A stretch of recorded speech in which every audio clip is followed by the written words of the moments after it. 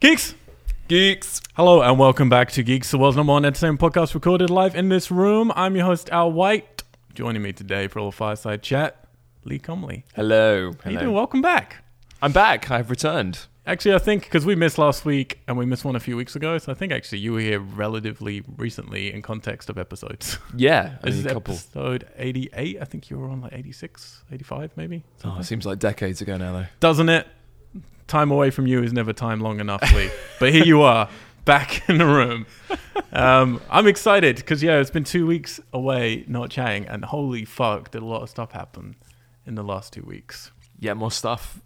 Things have occurred. What happened? So we had a little thing called the Games Awards, which weirdly no one seems to be talking about the awards. People are just talking about the trailers for the next stuff that's coming out. Well, so much was announced. A lot. At an award show, it's incredible, the amount of stuff that's announced.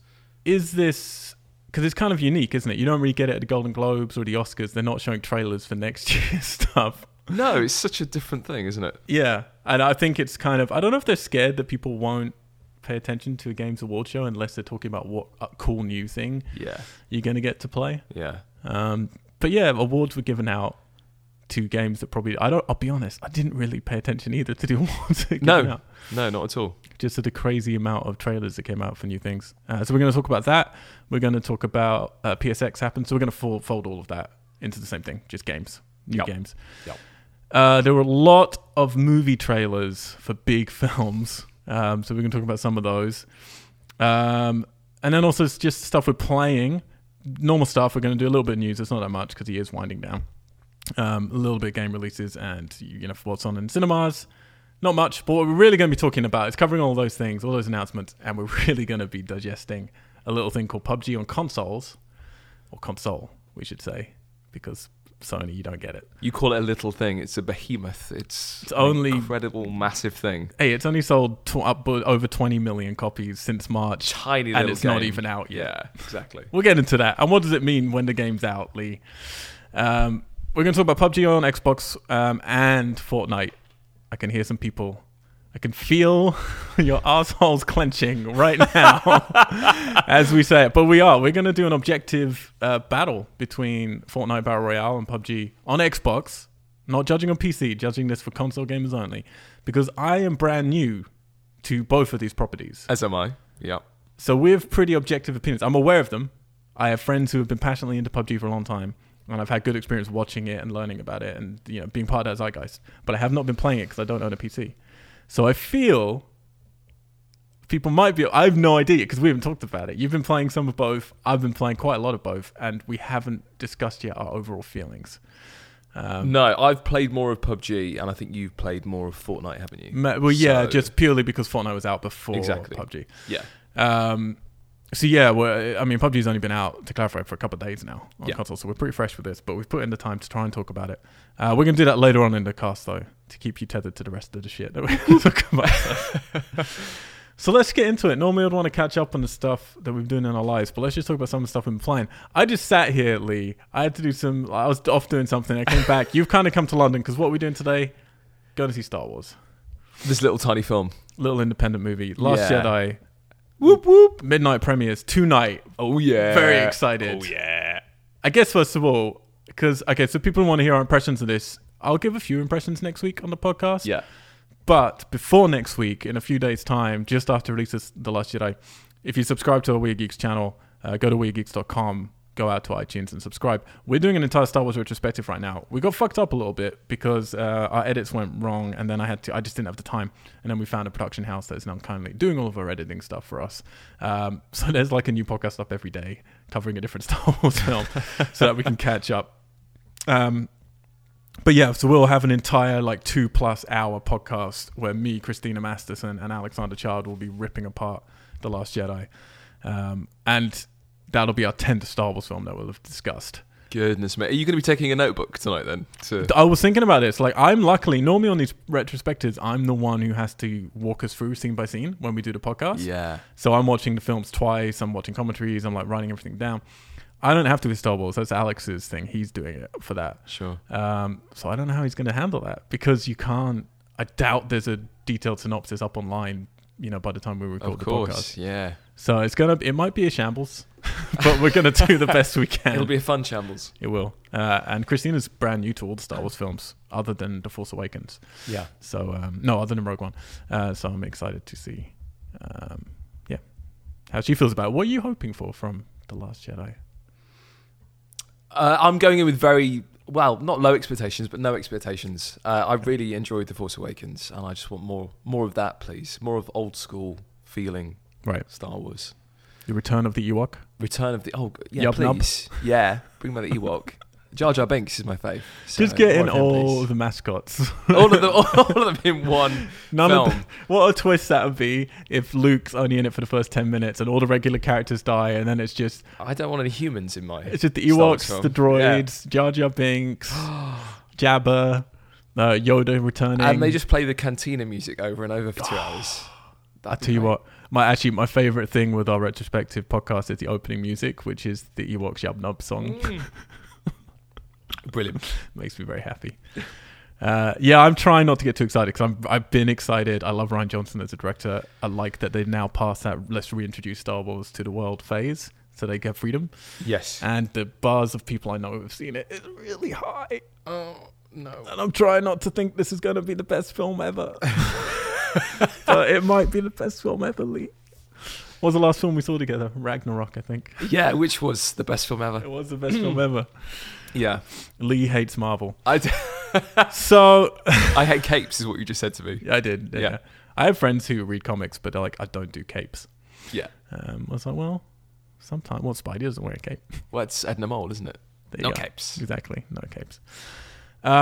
I've been watching a lot of stuff over the last couple of weeks, but I don't want to get into it all because we have so much else to talk about. So I'm just thinking if there's anything I do want to touch on. I played some Hello Neighbor, which has been a long time coming. Yeah. Janky as hell. I sent it to you as a present, partly to see if it works. Don't play it. It's not very good. The concept's really good. I played it for an hour and it infuriated me. It's pretty annoying, isn't it? I wanted to like it because you sent it to me as a gift on Xbox. I felt really bad for not liking it. No, it's not that good. I sent it to you because it came out. I was like, oh, this is so exciting. This game's been coming for a long, long time. And the idea is really cool. It's a cool idea. But it just doesn't work. Like the difficulty curve is all over the place. It's janky. He's just like a fucking nightmare. The guy who lives in the house. And I don't know. It's just not really satisfying in the mechanics of it. I think there's a cool idea there about like you want like something bad's happening in a house in your neighborhood. You want to creep in there and sneak around. But everything for me, from the art style to the gameplay mechanics to just jankiness. Nothing is explained to you. You're just dropped into it. It's true. And, it doesn't hold up. No. To explore. So, yeah. It's a cool idea, though. A shame.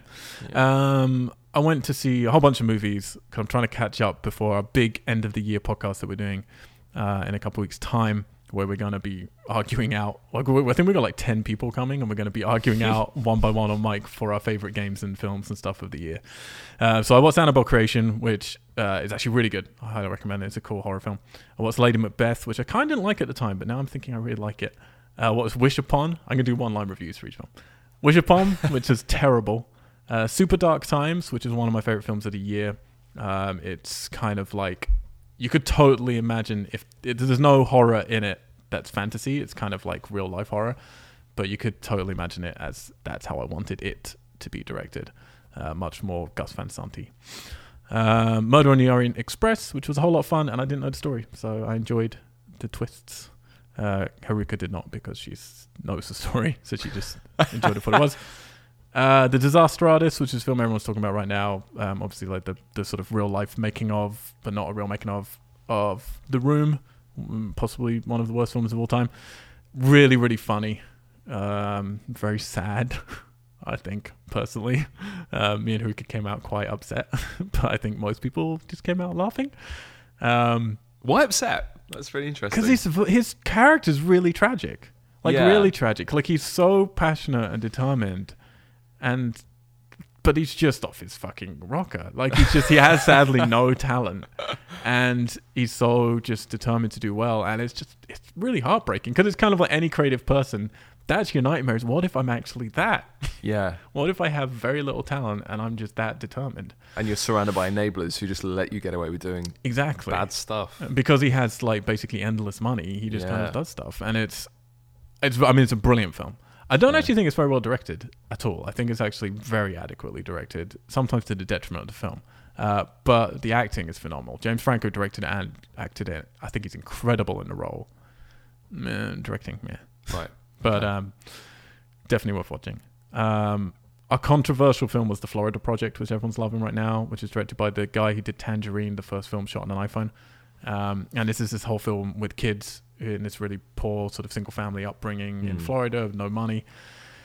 And honestly, me and Haruka came out of it.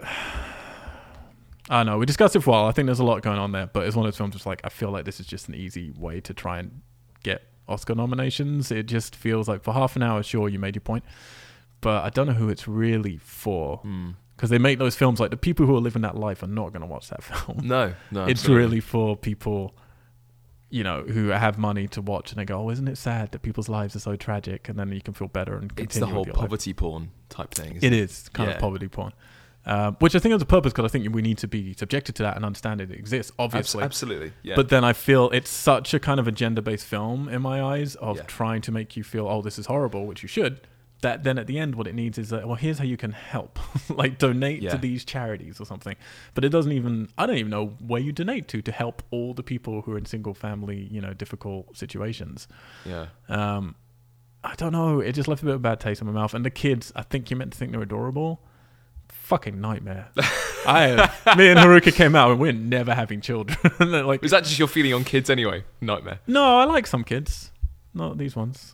They had a couple of moments. But anyway, let's move on, because there's so much proper stuff to talk about. So what should we do first? Let's do the film trailers. Speaking of how much you hate capes, the Avengers Infinity War trailer came out. Yeah. Officially the most watched trailer of all time. This is obviously the first part of the 2 Infinity War films, but they're not calling the second one Infinity War Part 2 now. It's going to have its own unique name. So this is only half of a double bill, which is going to be, I think, film 20 and 21 or 19 and 20. So this is like 10 years in the making. Seeing Thanos finally turn up. Yeah. He's been there since the beginning, collected with his Infinity Glove, collecting these Infinity Stones. You're getting... again, if anyone's listened to this and you haven't watched any of these trailers, you're going to get some minor spoilers for what's in the trailers, okay? Yeah. So apologies. But yes, Guardians of the Galaxy obviously turning up. Spidey's in there. Everyone's together. You don't like capes. That's shorthand, isn't it? But do you, like, would you even go and see this? It's a great trailer. It's a really good trailer. And I've never been that interested by the Avengers films. In the past, like I said on the last podcast, I kind of like my superhero films to be focused on one hero, which this is kind of the opposite. It's the exact opposite. Exact opposite. But no, it's a fantastic trailer, and I actually will go and see this. Yeah. Yeah, it was good. Were you a Guardians fan? I don't remember. I really like the Guardians. Yeah, the first one. I prefer the first one to the second one. Yeah, definitely. But yeah, seeing Guardians, just seeing the Guardians get to like... I mean, the thing is, like, it feels more somber, which this one has to do, because this is, you know, this is the real part. Thanos is turning up, and the whole universe could be destroyed. Yeah. But I'm wondering how that's going to work. They've just established a much more comedic tone with Ragnarok, with Thor. He's certainly not saying any jokes in this trailer. No. Guardians turn up. They're obviously known for being very funny. Spidey's known for being pretty funny. Like, Robert Downey Jr. is known for being pretty funny. There's a lot of comedians in the Avengers lineup. So how do you mix all that together? Yeah. With different tones? I don't know, because they've done a great job, I feel, of establishing a good, fun tone to these films. Whether you like it or not, they're fun films, sometimes to their detriment. But this is like, seems pretty somber. And it's the danger with this sort of film, you've got so many different characters and so many big personalities in terms of the actors that you... Yeah, how do you balance all of that? How do you balance all of that? Will it work not in 2 parts as well? Like, is this one of those films, kind of like Kill Bill, where you need to watch them back to back for it to work? Otherwise, it's... doesn't fit. I don't know how much the Guardians are in this. I know Spidey's not meant to be in it that much. It's apparently similar to Civil War, so maybe just 10-15 minutes of him. But yeah, I mean, you would think this is as big as comic book films could get, but we have news coming later that might disprove that.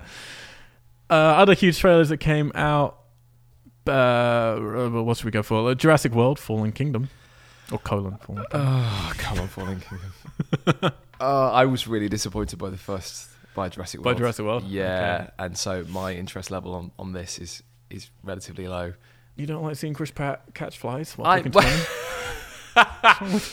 Well, I'm Chris Pratt. I have mixed feelings about Chris Pratt, and yeah, we'll leave it there. All right. That's not like a Simon Amstel, Justin Bieber kind of mixed feelings. No, not at all. No, definitely not. Definitely not. That's a very different thing entirely. Yeah. I don't know how to talk about it really, because I didn't like where they took Jurassic World. Okay. Yeah, didn't feel like a Jurassic Park film to me. Oh, really? Interesting. Yes. Because I actually enjoyed Jurassic World a lot. My problems with it were more that it felt too much like it was trying to be a Jurassic Park film, if you know what I mean. Like, it wasn't doing something new with it. Yes. It was kind of doing what The Force Awakens did, but I think Force Awakens did it better. Of just like, here's all the fan service. We're going to try a couple of new things, but the new things weren't really that great. Yeah. And then the ending gets super, super silly with dinosaur after dinosaur saving from things. Yeah. But I had a good time with it. I mean, I'm excited. I'll be honest. I'm excited for any Jurassic Park film. Like, I'm one of those rare people who I think the first 40 minutes of The Lost World is absolute garbage. But I actually think the rest of The Lost World is a better film than the first film, which is a rare opinion. But it's just darker. And then Jurassic Park 3, I actually really enjoy. It's like, it's a midnight B movie. And it's got loads of good actors in it, like William H. Macy and like other people too. I can't remember now. Is that with the T-Rex in the city? No, that's the very end of Lost World. Because Lost World has like 20 acts. It just keeps going. Yeah. So yeah, and I like Jurassic World. I don't think any of them have been perfect for me. Not even the first one. Oh, really? Yeah, I have big problems with the first one. But I just really like dinosaurs. Yeah. And there aren't many big dinosaur films, if any. So yeah, I don't know. This trailer's weird. But they have come out to say this trailer is showing, I think it's like the first 40 minutes of the film is all that this trailer is dealing with. Okay. Because it is worrying. They showed quite a lot. And everyone's already joking about it with, there's a fucking volcano blowing up. And now they've got to go and save the dinosaurs from the volcano. And it just seems so over the top. But it's like, what if the rest of the film's not about that? Because you see them kind of get off the island. Because you see the volcano actually exploding and they flee the island. Yeah. And if they're saying that's only the first 40 minutes, like, well, what's the rest of the film? Where else do you go after avoiding an exploding volcano in the first 40 minutes? So I'm intrigued with what are they not showing us. Yeah. I'm sad that we'll probably find out in the next trailer way too much, because I'd love to know nothing else and just go in. But also, what's going on with Site B? Because Site B was the Lost World. They have a different island that's still just full of dinosaurs. No one's dealing with that. That they keep going back to. Just leave the dinosaurs alone. But because bad things always happen when you go to these islands. Leave them.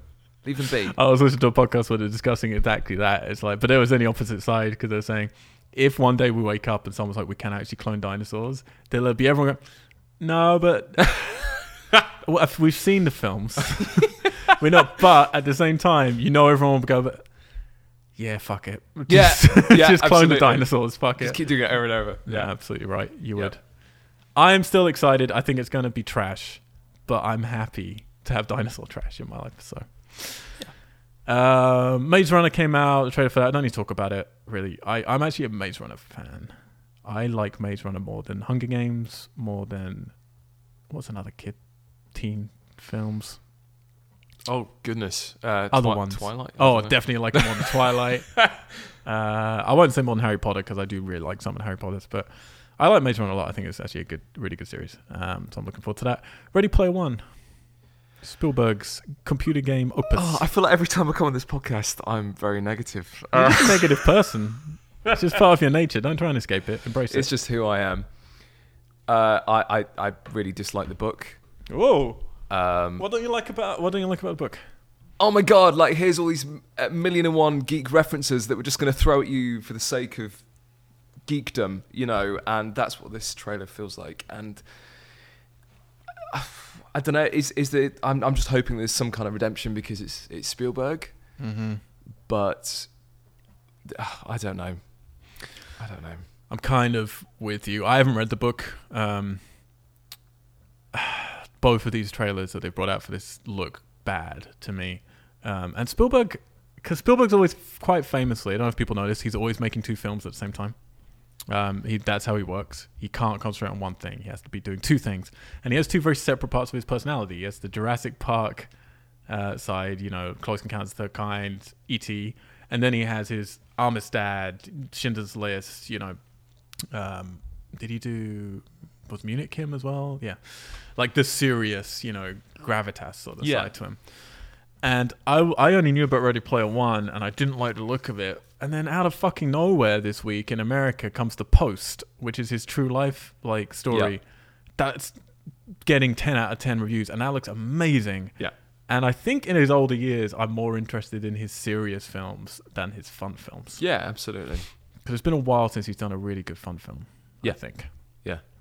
I'm not convinced about Ready Player One. No, and sort of looking back through his back catalogue, his kind of serious stuff holds up a lot better. Yeah. I feel generally, if you're going to generalise about it all. Why not? Generally. Did it. We're there already. Yeah. All right, so we decided Ready Player One, piece of shit. It's had a lot of backlash as well online, isn't it? I think quite rightly. A lot of the geeks have gone. Nah. I mean, the effects just don't look great either. No. If I'm being honest.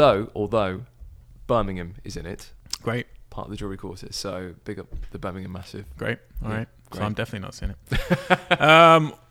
Spider-Man Into the Spider-Verse. So actually we have two. Let's say this. DC and Marvel both have an animated movie coming out. We've got Batman Ninja. Now, I'm not convinced that will hit cinemas. I think that might be a straight to Blu-ray release, like they do a lot. Yeah. Which is an anime Batman.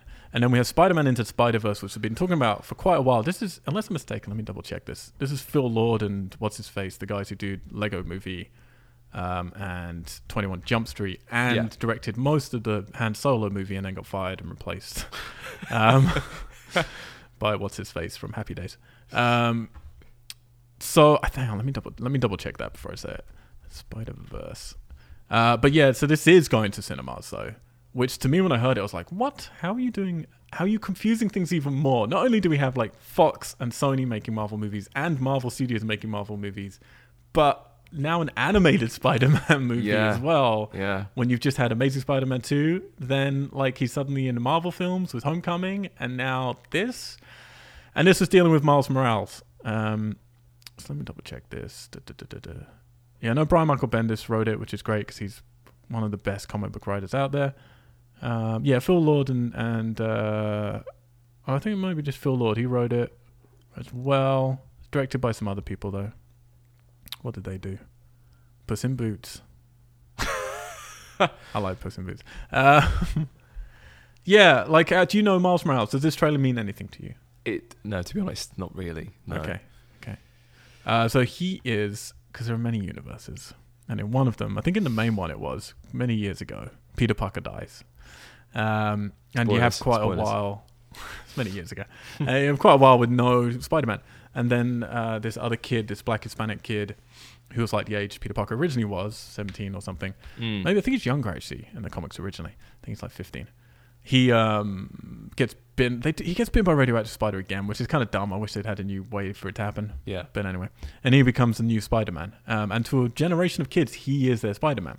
Right. To the point that when they were doing Homecoming, there was a lot of people petitioning to have a black Hispanic Miles Morales rather than Peter Parker, because Peter Parker isn't everyone's Spider-Man. And people wanted Donald Glover to play him, who ended up in the film as Miles Morales' uncle. Right. So there was this weird nod of Miles Morales exists in the Marvel universe. We're just not dealing with him yet. But if we need to, we've told you he does exist. So it's like, where the fuck does Into the Spider-Verse even fit in? I don't know. It's weird. But it's cool we're getting a Miles Morales film. I'm glad people get that. But does this look cinema worthy to you, animation wise? Does it look cool enough? The animation style looks really cool, and it's almost like as soon as I saw his face once he took the mask off, it's kind of Pixar-esque almost. It's almost like Pixar decided to do something that wasn't The Incredibles and do a Spider-Man film. And also, I said it to you when we watched the trailer. It reminds me of Infamous in a way, just the art style. Yeah, there's a weird 3D kind of thing going on there. It looks cool. Yeah, I think it looks cool. I mean, I'm really excited because it's an animated Spider-Man movie. Yeah. I'm all over that. It looks a little bit like, do you remember TMNT, the Turtles animated movie in cinemas? Looks a little bit that sort of style. And I actually really enjoyed that film. The story was pretty dumb, but the animation was cool and the characters were cool.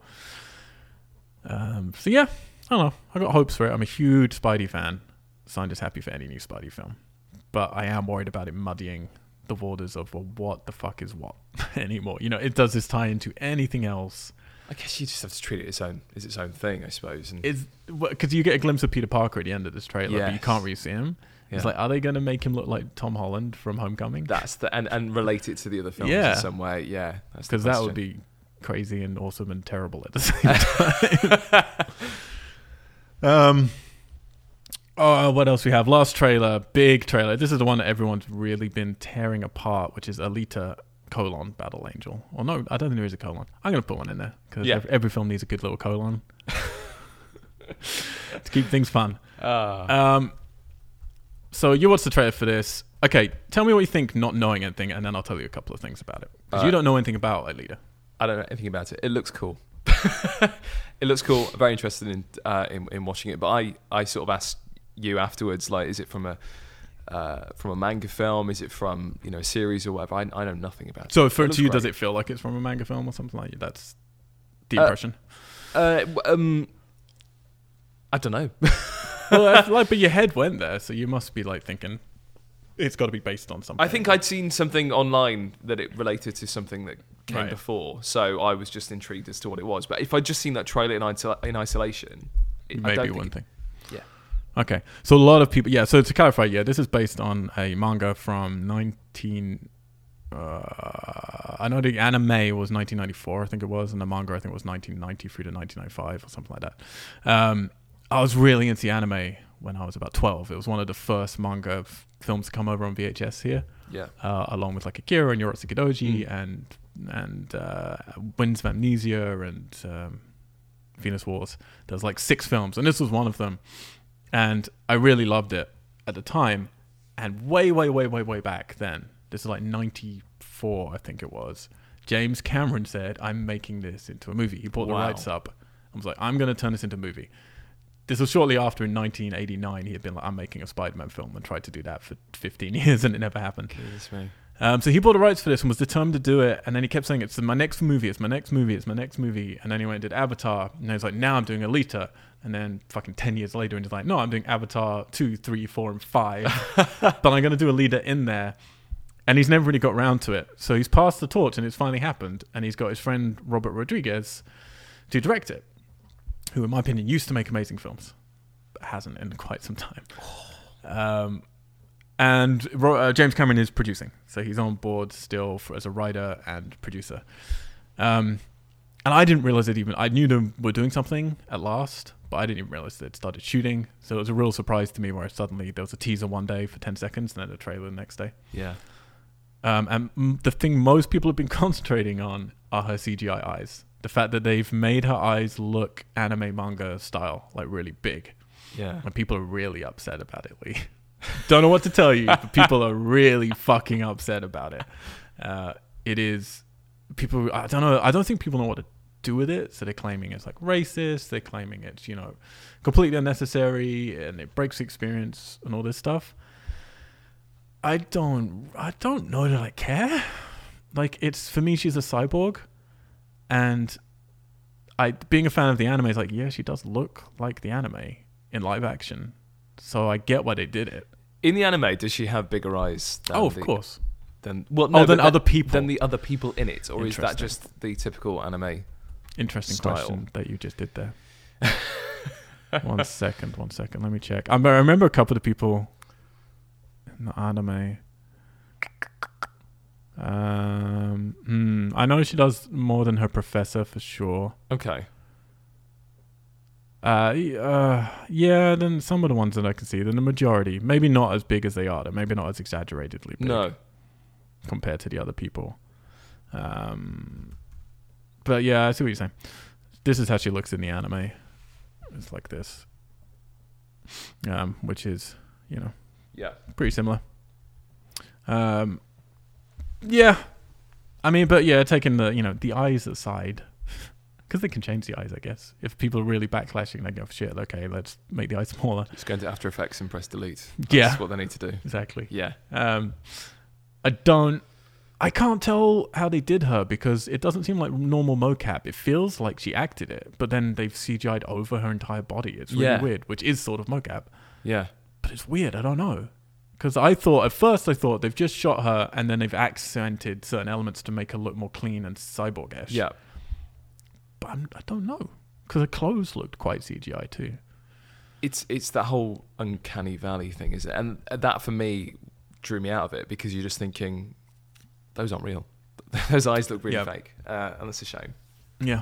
And I think if it doesn't need to be, if her eyes don't specifically need to be larger for any stylistic reason, then why do it? But I don't know. Yeah, I don't know. I'm still open though. A lot of people are closed doors about this film now. I'm still open to it. I'd like to get a good live action anime film because other than from Japan, westernized ones don't normally go very well. No. Ghost in the Shell definitely didn't go very well.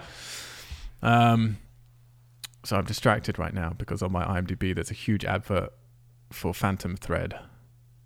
And I'm so excited about seeing Phantom Thread. I'm trying to see if it's telling me when it's coming out of here, but it's not telling me. So you're not doing your job, advert. Get out of my face.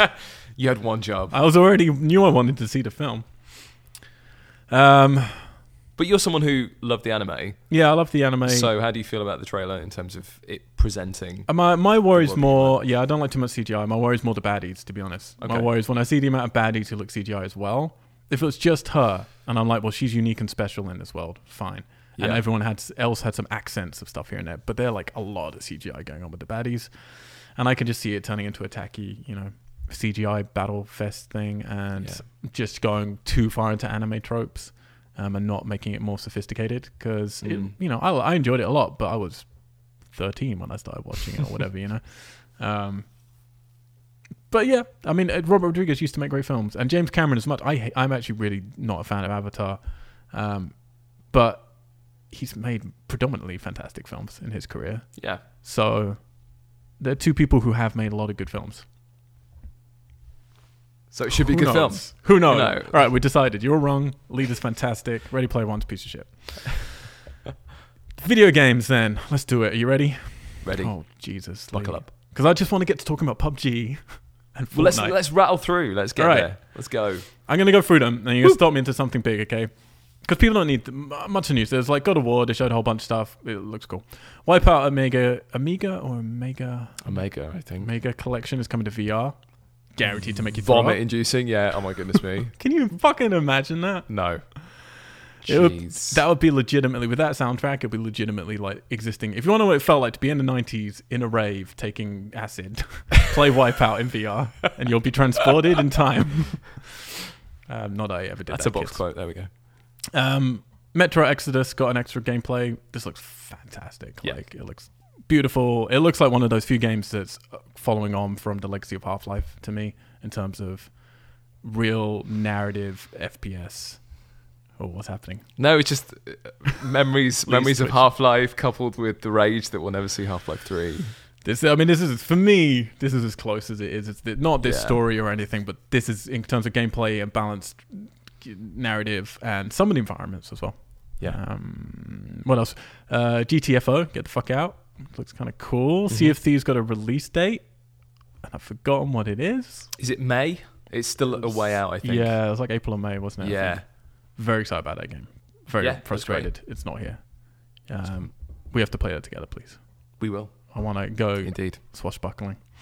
Buckle those swashes. Bayonetta 3 was revealed for Switch. Whoop, whoop. And they're going to be getting 1 and 2. Oh, yeah. Because there aren't enough games on the Switch. No, definitely not. At the end of the year, when we do our wrap-up, we're going to have a segment that is purely trying to prove or argue that the Switch had the best first year of any console. Because I think it's arguable that it did, in terms of game releases. I think it would be difficult to argue otherwise, to be honest. We'll find out. Tune in a few weeks' time. Breath of the Wild, Champions Ballad was not only announced when it was coming out, but they did the thing that we were all hoping they were going to do. It's like, it's out right now. They did a Beyonce, and we're just like, hey, there you go. Yep. It's out. Fucking awesome. And guess what? Motorbikes. That's all you need. That's exactly what was missing from Zelda. It was a bloody all my time in Zelda. That's what I thought is what I'm really missing here. Is a motorbike. Fucking nuts. I'm a little bit worried about it. Like, it looks like it worked. I've been watching playthroughs with the motorbike because I haven't got it yet. And it does look like it works if you're in a late stage of the game in terms of making all those nooks and crannies easier to access. Yeah. But it's so perfectly balanced, that game, I am worried they're going to do something that's going to break it. Well, I think by that point in the game, you don't need it. I think you can fast travel and do so much to get around. You don't necessarily need it. It's just a bit of fun. I guess so. I think. I don't like fun. The people who did Job Simulator and PSVR are doing Vacation Simulator. Yes, I need to play this. The opposite of Job Simulator. SOS was announced. Mega Man 11 was announced separately from everything else. Some people liking this art style. I'm not a big fan of it, but there you go. There was a teaser from Software, which looks presumably like it's going to be Bloodborne 2, but it's one shot and not even a title. Who knows? Could be something else, but that seems to be what it is. People are also saying Tenchu is a possibility, but I saw someone say it could be Armored Core or something else. No, like, that's what? definitely not Armored Core. No possible way. Strange. Yeah, I think it's definitely Bloodborne 2. Yeah. Grand Theft Auto Online got its Doomsday Heist, which is notable for a number of reasons. Some people are saying it's like the online campaign that never was there. And finally, we get revealed the fucking mystery of Mount Gilead, which has been there since 2013. People have been trying to figure this out. And guess what? It's because they had a fucking roadmap for some DLC. And then they don't even make a big deal about it. They're just the trailer, and then at the end, it's like, oh, by the way, jetpacks. It's like, that's what everyone's been trying. There was a fucking hieroglyph in Mount Gilead for jetpacks inside that mountain, and no one understood what it meant. Yeah. And now we do. It's like there's a whole mission inside that mountain. There are jetpacks. Was that the plan all along then, do you think? Or have they retrofitted? It's in the game. Like, there's a map inside that mountain. Yeah. On the game. Yeah.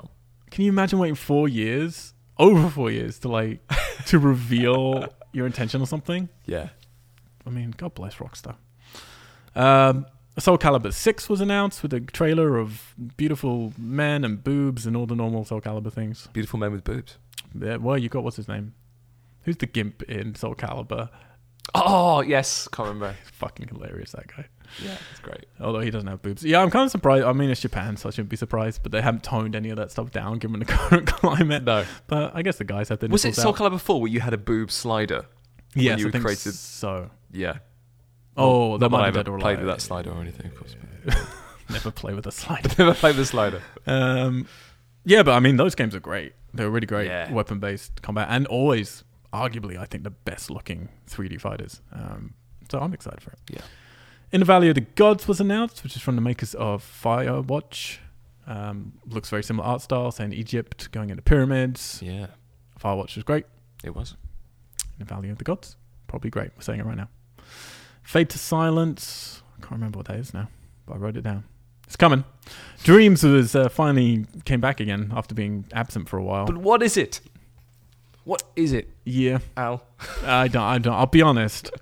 I'm not going to play it no matter what. It looks like too much work and too nebulous. I'm going to probably interact with other people's things and watch things online. That's exactly what I do with Little Big Planet. Spent about an hour trying to build a level going, this is far too much effort. I had one amazing night on Little Big Planet with my brother-in-law at the time. And we just stayed up all night and bonded and downloaded different people's levels and tried them out and had loads of fun. Yeah. And I was like, all right, that's all. I'm done. Done. Witchfire was announced, which is from the developers of... Is that Edith Finch or that other one, Disappearance of Ethan Carter? I've got them mixed up now in my head. Yeah, they both meld in my brain. Yeah. The walking simulators. Mm-hmm. But this one's more shooty. World War Z has a game coming. Then we saw new stuff for Detroit: Become Human. Which I really like. I've forgotten the publisher now. The distributor. The developer. Oh, what are they called? The guys who did Beyond Two Souls, and they did Fahrenheit, and they did those people. I actually really like all of the games. But this one looks at least interesting to me. But people seem more interested in this than a lot of their other games. Heavy Rain was another one. Yeah. It's coming. Last Guardian. It's going to get a PlayStation VR element. The demo's out already. The VR Is it out already? It's really short, but apparently very good. So you can rub your face on that bird dog. You can indeed. And Death Stranding. So we've got another short movie trailer thing from Hideo Kojima. Guillermo del Toro was there, and Norman Reedus. They all turned up to go, hey, here's more of the thing that nobody knows what it is. I love that Norman in interviews, he just goes like, yeah, I've got no idea what they're getting me to do. I just stand around in a mocap suit and say things and I've got no idea what's happening. I genuinely believe him. Yeah. I think they don't know what they're doing. I saw this great Twitter thread of people saying what they hope it is. And my favorite was one person saying they hope it's just a karting simulator. That would be Death Stranding, the best just like thing a Mario Kart clone. ever. Just a clicker game would be amazing. You know, Yeah. Cookie It's just a clicker or text whatever. adventure. A text There's actually adventure. there's no fucking graphics involved. Yeah, how do you feel? What do you think this is? I have really? absolutely no idea what kind of game this is or what it's remotely about. It's interesting, really interesting imagery, and it's Hideo Kojima, so it's going to be crazy Batshit shit. Crazy. Yeah. So he did, to be fair to him, come out and explain this trailer a little bit, which I found. Where was it? IGN did an interview with him, and Does he explained his a whole bunch. explainer need explaining? Is it? Actually, it kind of makes sense. I don't think it's as novel as he necessarily thinks it's going to be, and he's not showing it in the game yet. So it's like, well, okay, it's easy to say that, but what's the mechanic of that, you know? Yeah. He's fascinated with death in video games, and he did this whole thing talking about how he's trying to make something different and to show, what do you say? How to show that, how to have people see that as something that he's trying to figure out how to, basically how to present the things he wants to be talking about. And he's saying games started over 40 years ago with arcades, and when the player dies, it was game over. You continue, and time goes back to before you die. You can die as many times as you want, but you always go back to a little bit before you die, and that's a mechanic that was made specifically for putting in coins, and it hasn't changed since then, which is very true. And then he started talking about how one of the themes of Death Stranding is life and death. So he wants people to realize that when they die in the game, that it isn't the end. So this is kind of what that trailer was showing. So when you die in Death Stranding, you're transported to this purgatory where you're free to explore in first person. Because of some mysterious, unique, in inverted commas, abilities Sam possesses, you can wander outside of your body, recovering items, among other things. And then as Kojima explains, at that point, you're not dead or alive. It's the equivalent of the screen that says continue, and a counter ticking down towards 0. But you're in this like purgatory and get to sort of recollect items before you come back out into like a new birth. He explains it a bit more. Yeah, when you're ready to return to the world of living, you get back into your body. However, unlike most games which set you back to a point before you die, Death Stranding acknowledges your defeat and seems to even embrace it. You're transported back to the world after your death, much like in Dark Souls, where your actions maintain an aura of persistence. So the mechanic of dying is ubiquitous in most video games, but it sounds like Kojima's trying to like find a way to deal with purgatory. So as you saw in the trailer, you saw the crater. This is him stating it. And when you come back, it's still there. Most games would have taken you back to before the crater was made. So depending on the player, you might have a lot of craters all over the place, and it depends on each playthrough. But death will never pull you out of the game. It's something that he very firmly stated. I think you're right. I don't think that's as novel as he maybe thinks it is. It's just a way to kind of create persistence in the world, isn't it? And to just pull you back in a slightly different sort of way. But yeah, I mean, how he blurs that. I mean, because if you're essentially doing a sort of similar thing as Dark Souls in terms of, well, the things you die, you leave, and you have a chance to collect them. But he's putting that more into the in-between stage rather than going back and starting again. I mean, I think it sounds cool. I'm happy. Yeah. I like people who are looking at games objectively, going, how do we get here and how do we change that? Because absolutely. we built on a series of things that aren't relevant anymore, maybe. Yeah. But yeah, I still don't know how that really works because I don't know what the rest of the gameplay is. No. So it's hard to know. I don't know. But at least I just seems like he's thinking about a lot of stuff and trying things out and then making a trailer before he implements it really in the game. And it's got a baby that gives you a thumbs up. So, what more do you want? What more do you want from a trailer? Nothing, Lee. I need nothing else. Nothing else at all. All right. We did it, man.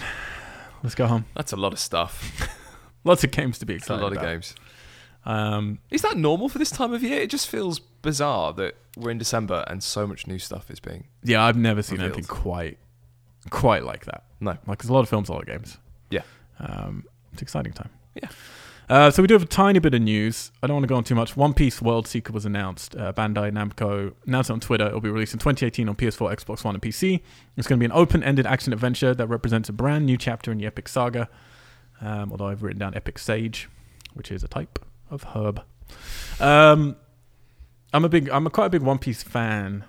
I like the world a lot, and I watched the movies, and the games have never been that great. This looks like it could actually be quite cool. It looks more like a Breath of the Wild style One Piece, which my friend Justin from the podcast will be very excited about. So if you're listening, get excited. Street Fighter 30th Anniversary Collection was announced. Are you a Street Fighter fan? I am, but just Street Fighter 2. Well, so I don't really need every single Street Fighter, to be honest. Let me tell you, Lee. I'm so excited about this because I used to collect every Street Fighter game from every console. Yeah. And then the problem I'd have is, and I went back like a few years ago and started doing it. And the problem is there were a lot of games that were locked to certain consoles. Yeah. So I'd then have to buy a Dreamcast just to play that one Street Fighter game. Buy a PlayStation 1 just to play that one Street Fighter game. And then you'd never play the game, obviously. It was just a collection I wanted to have. Yeah. So with this coming out on Xbox One, PlayStation 4, Switch, and PC in May 2018, you're getting 12 Street Fighter games. God, that's awesome. Are you ready for the list? I'm ready. I'm holding on. Street Fighter 1, the original one that no one plays because it's terrible. Yeah. Street Fighter 2, is that the one you want? Yeah. Or is it Street Fighter 2 Champion Edition? Whatever was on the Mega Drive. Or is it Street Fighter 2 Hyper Fighting? Or is it Super Street Fighter 2? Or is it Super Street Fighter 2 Turbo? I wish I knew the differences. You're getting all of them, buddy. So all of them. All of them. So you get all the Street Fighters, and yes, that's how it used to be. You'd get a new car on your SNES and your Mega Drive. I think the SNES got nearly all of them. And you had to spend like $80 to buy a new one. Goodness me. And they just kept bringing them out, new iterations. Yeah. People worried about loot crates. What if they just Back in my day, man, you just got like a few extra characters and you spent full game price. Yeah, but on the Hyper one, you could like speed it up a little bit. It was a bit you? faster. Oof. It was a little bit faster. Yeah. It's like going to 50cc to going to 150cc. It's pretty exciting. But doesn't stop there. You get Street Fighter Alpha, you get Street Fighter Alpha 2, you get Street Fighter Alpha 3. Fantastic games. And then you get Street Fighter 3, Street Fighter 3 Second Impact, and Street Fighter 3 Third Strike. And Street Fighter 2 Hyper Fighting, Street Fighter 2 Turbo, Street Fighter Alpha 3, and Street Fighter 3 Third Strike are all going to support online play. Great. So there's at least one game from each. There's no 4 in that, is there? There's no... No, but that's when it went 3D. Yeah. So 4 you can already get on PlayStation 4 download, and you get on Xbox 360. I think it's backwards compatible. It is, yeah. 5 is still locked to PS4 at the moment. You can't get on Xbox One. But this gives you a nearly complete collection. I would quite like Street Fighter 4 on the Switch. That'd be quite nice. I would, yeah, that would be quite nice. But never mind. I want 5 on Xbox One. But this though is like nearly everything. What they need to then do, if this does well, is another collection of all the Marvel vs. Capcom. Yes. Different types of games. Yes. Like Capcom versus SNK, all that shit. King of Fighters. Just get everything out on everything. Everything on everything. Yeah. It's very simple. Yeah. Do it. Other weird news. Pokemon Detective, which is a film that is really actually happening. Legendary Films announced Ryan Reynolds is playing Pikachu. It's just like them making it up, isn't it? The internet was really angry, and I can't remember the actor they wanted to be Pikachu. They wanted Danny DeVito. That's it. That was it. A massive online campaign to have Danny DeVito. Is there any other role in history where Danny DeVito and Ryan Reynolds could both be contentious for it? I mean, yeah. I don't know. I'm still reeling that this actually is going to happen. It's a live action, but obviously he'll be CGI. Detective Pikachu. And he has to talk. I love that you had to say, obviously he'll be CGI. I just want Ryan Reynolds in a Pikachu costume, waddling around. So good. That would be amazing. They could do Muppets, though. You could just get a Muppet. And Ryan Reynolds is puppeting Muppet. But no. Missed opportunity. I mean, I'll be honest, I don't, because there's Detective Pikachu games on there. I haven't played them. I guess he talks in them, but I don't think he's voice acted in them. And then I want to say they are. I think really. I'm in the regular series of movies, he just says Pika Pika, and then occasionally Pikachu. Is he just magically granted the power of speech somehow? Well, he's got. Or is Ryan Reynolds just going to go Pika Pika? I would fucking love it if it was like I Am Groot, but just Ryan Reynolds doing Pika Pika. I fear it's going to be Ryan Reynolds being Deadpool, but in Pikachu's body. I fully support that. But yeah, when I say a fear, that sounds pretty amazing. Yeah. It's going to be in theaters on May the 10th, 2019. Production will start in January in London, right here. It's directed by a guy called Rob Letterman, who directed the Goosebumps movie. So that's a red flag for me. And the last thing, which is definitely the biggest news, is the ongoing thing that we haven't been able to talk about, which is the Disney Fox acquisition. That when you listen to this, might have happened, because apparently, new word is that by Thursday, this could be a done deal. So Comcast was also bidding on buying out Fox. It's dropped that bid on Monday. Disney is now the only suitor. Looks like it's happening, and it's just paperwork. And it's said to be worth over $60 billion. So what does that mean, Lee? Exactly. What does it mean? Well, the good things and the bad things. So what are they acquiring? Let's just state that first. They're going to be acquiring all of Fox's TV and movie assets, as well as regional sports networks, and its 30% stake in Hulu, amongst a bunch of other stuff. They're then going to use probably Hulu as their backbone for the new Disney streaming service that they're talking about. Yeah. Fox are going to be left still with Fox Sports, Fox Broadcasting, and its news and business division. So Fox News will not stop being racist and stupid. It will continue as usual, so don't worry. Yeah, and it might even affect companies like IGN. They were owned by Fox and stuff like that. Who knows? Oh, of course. Yeah. Who knows? Well, they were owned by Fox. Are they still? I think so. Lee, what does this mean to you personally? Absolutely nothing whatsoever. Absolutely nothing? Absolutely nothing. Okay. That's because you don't care about capes, isn't it? I don't care about capes. I lost my shit when I saw that this news was happening. Really? Well, the problem is, and there's a lot of problems, and I fear most of the problems we don't understand yet. An obvious problem is Disney ending up owning over, because I think right now they own about 24% of the market share in movies or something. Yeah. They're going to own an astronomical amount, which is always bad practice. Like capitalism works through competitive, you need different companies creating different products up against each other. Yeah, I mean, I joke that it won't, it doesn't bother me or affect me. But as you mentioned with the streaming service and things like that, as these companies get more and more consolidated and there is less choice and options and things start disappearing off Netflix or Amazon Prime, yep. Then of course, Oh yeah, Disney will then, they have a good platform to then take all this stuff off Netflix. Yeah. No more Marvel films, no more Star Wars films, no more Disney films, potentially. I think there's a lot of long-term just for the health of the industry, it's very dangerous. When you see one company becoming as big as Disney are anyway, Disney do quite a lot of evil things when you really read up about some of the things they do. Sure. Yeah. And they have a parent company as well above them, which is one of like the big six who own everything. So, I mean, there's on a business and moral scale, and even just for the productivity, is like how many the Fox used to take chances with some things. Didn't always work. But Disney don't take as many chances. They like to make everything more family friendly. Not always. They also hire pedophiles to make films like Jeepers Creepers. But they do. We went there. Again and again and again. Yeah.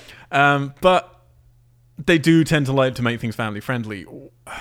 Is this going to affect, the output? Are they going to set up a new division that essentially is like Disney Fox, that gets to run things still the way they want to run them?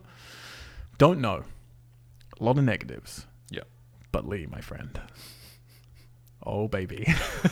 What are the positives, Al? What does this mean positive-wise? Well, what this means positive-wise is every Capes fanboy's wet dream, which is that Disney will get all of Fox's properties. And what that means is the unthinkable will happen, which is that Marvel Studios, owned by Disney, will get back every single one of their characters. Yeah. Now, Sony still will technically own Spidey and a lot of the Spider-Man characters, but they have their deal and maybe they can extend that. They will get back, obviously the main ones are Fantastic Four, all of the X-Men, everybody in the X-Men, which they have not been able to do anything with, and no one ever thought they were going to be able to do anything with, because the X-Men movies made tons of money. Why would Fox sell them? It's insane, and this is what we were saying earlier. Who thinks it could get bigger than Infinity War? Imagine not only Guardians at the end of that, but then Wolverine, like all the X-Men, Fantastic Four, like Silver Surfer, everyone else coming in.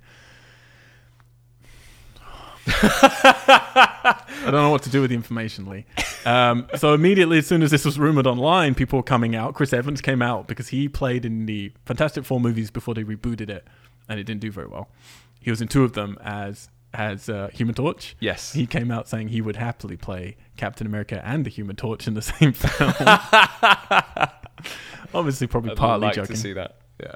The best thing is Hugh Jackman, who has obviously done after Logan. Yeah. A film you hated, I know. He came out to say if this happens and Marvel get back Wolverine for the first time ever, he will reprise the role of Wolverine. Oh, amazing. He would play it again if he gets to play it again where Wolverine's meant to be in the official MCU with the other characters. Oh, that's great. Which would be insane. Now, you'd hope Marvel would be smart enough to do that. Hugh Jackman's definitely getting on in years. I don't know if he'd want to do more than one or two. And whether or not they want old man Logan or they want a younger Logan and they might recast him, who knows. Yeah. Also, how do you introduce the X-Men into a universe that's already been going and no one's talked about mutants because they weren't legally allowed to use the word mutants in a Marvel Studios film because Fox owned the word mutants. Oh, wow. Okay. So how you suddenly introduce them, I don't know. Yeah. But fuck me, man. It's just like for them to get all their playing cards in one place. It's like when the Beatles sold all of their songs to Michael Jackson. Yeah. You know, it's like finally to be able to get it back.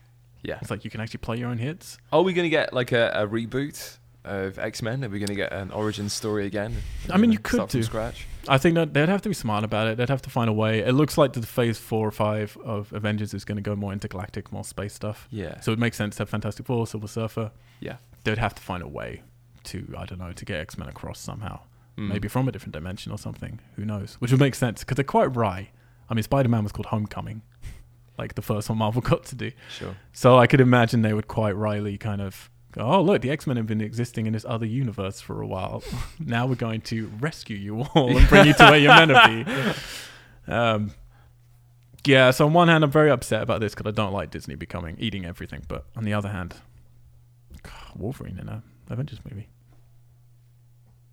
That's it. That's all I want to say. Whoop. Okay. Fuck. All right. Are you ready? I'm ready. Are we going to do it? Let's do it. The mid-tro outro. It's what everyone's been waiting for. We are probably, hopefully, beyond the middle of the podcast. But not everybody listens to the end of the podcast because why would you? Just tune out. As soon as you get to the end, you hear us pimping our stuff. You think, fuck it. Don't want to listen anymore. Turn it off. Can't blame you. But here you are, trapped in the middle, hoping to hear our conversation that you think is going to be all controversial. We don't know yet. PUBG and Fortnite. You can support us, though, because we do this all for free, because we're crazy. We put out stuff through wearegeeks.com. Just go to wearegeeks.com, and you can branch on out to our Twitch channel, which is going to have new content coming in 2018. We've got some cool stuff coming there, so subscribe right now, and then you'll be future-proof, is really what you're doing. But also through wearegeeks.com, you can branch out to our iTunes, where you can get all of our podcasts. This one happens most weeks. Most Tuesdays, not all the time. However, our horror channel is up every single Friday, where we walk through another series. We are right now in the middle of Child's Play. Next year, we've got loads of cool series that are going to be happening. We've already done Friday the 13th, Invasion of the Body Snatchers, Nightmare on Elm Street, Texas Chainsaw Massacre, and we're doing Star Wars right now just for fun. So that's all up there as well. You can also then email us directly through weirgeeks.com or just send me an email at mail@weirgeeks.com. Mail@weirgeeks.com. Let us know what you want us to cover. Let us know any questions. Let us know what you disagree with, particularly with the segment we're about to get into. And if you're on weirgeeks.com, why not click that little picture of a different company called We Are Tessellate. They're a publisher, production company run out of London, LA, and Tokyo, making feature films, and we're making our first feature film right now called Starfish. We have another feature film that's in post-production right now, and other ones coming next year. So if you want to support us, that's the only way you can. We're never going to do ads. We're not going to charge you for anything ever. This is all going to be free content. It costs us a lot of money and a lot of time to make it. It really does, particularly now that I'm outsourcing the editing. So we'd really appreciate it if you can subscribe to us, if you can leave a comment, if you can leave a star rating, even if it's bad, whatever. Just to know you exist. If you can, give us an email. But in particular, when we get these films out, if you can support us by going to check out the trailers. So weirdgeeks.com is where you're going to find all of that stuff. Thank you. All right, Lee. Oh, we're ready. Fortnite wins. Let's move on. I just want to make people as angry as possible.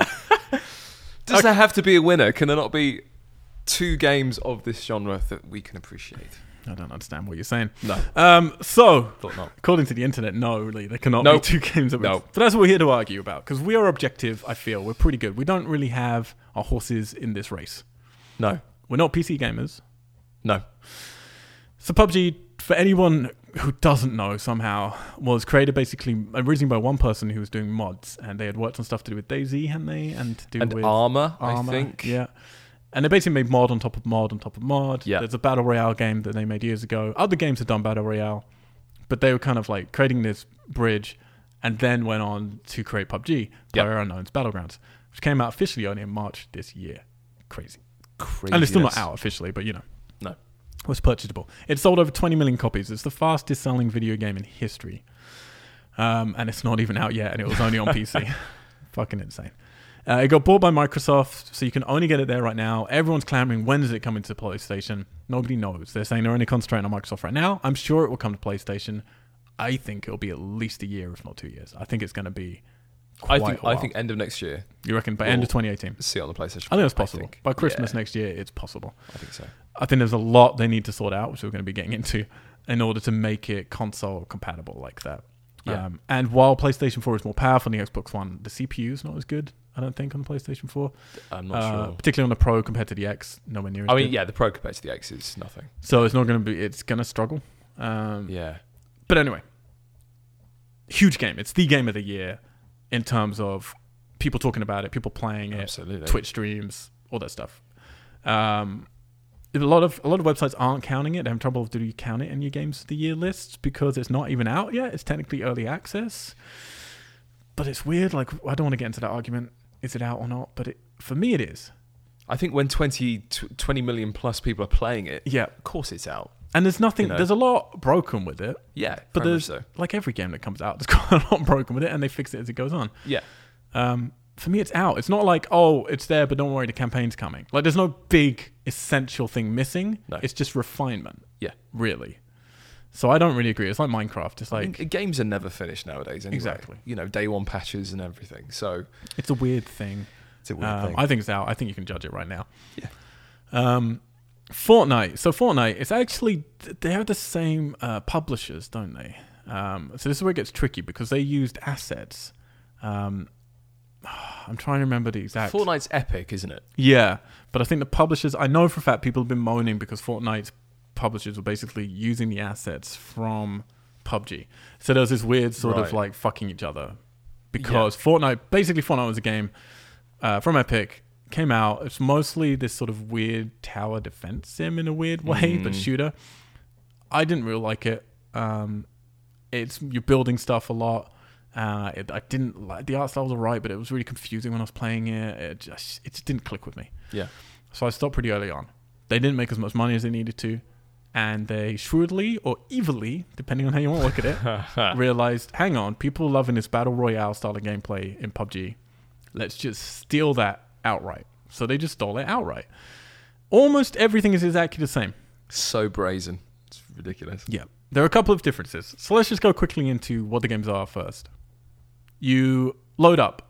So how is it right now? And we're just talking about console versions. Again, I appreciate PC versions run smoother, have better graphical fidelity, blah, blah, blah. We're just judging it.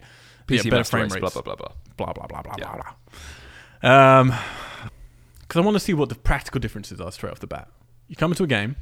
On PUBG, you create your character and you can kind of design them with the limited Elder Scrolls-y slider sort of set of, there are no sliders, but Very limited. very limited. You look kind of janky and weird and grotesque. But you get to create your character. What are you going to say? You're going to say my character's in bra and panties? Walk in, you start playing, and she is there in her bra and pants, and I'm thinking, Al, what are you doing? It's not this kind of experience. Look, all right. And this bullshit excuse comes out of your mouth. This is the honest truth. I signed up for PUBG as soon as it launched. I went straight in there. The servers were crashing, so it took me about 20 minutes just pressing A because it kept not letting me go into anything. Then suddenly it's like, hey, you can design a character. I was like, cool. Start designing my character. I tend to like to play as females on a lot of stuff. So I designed my female.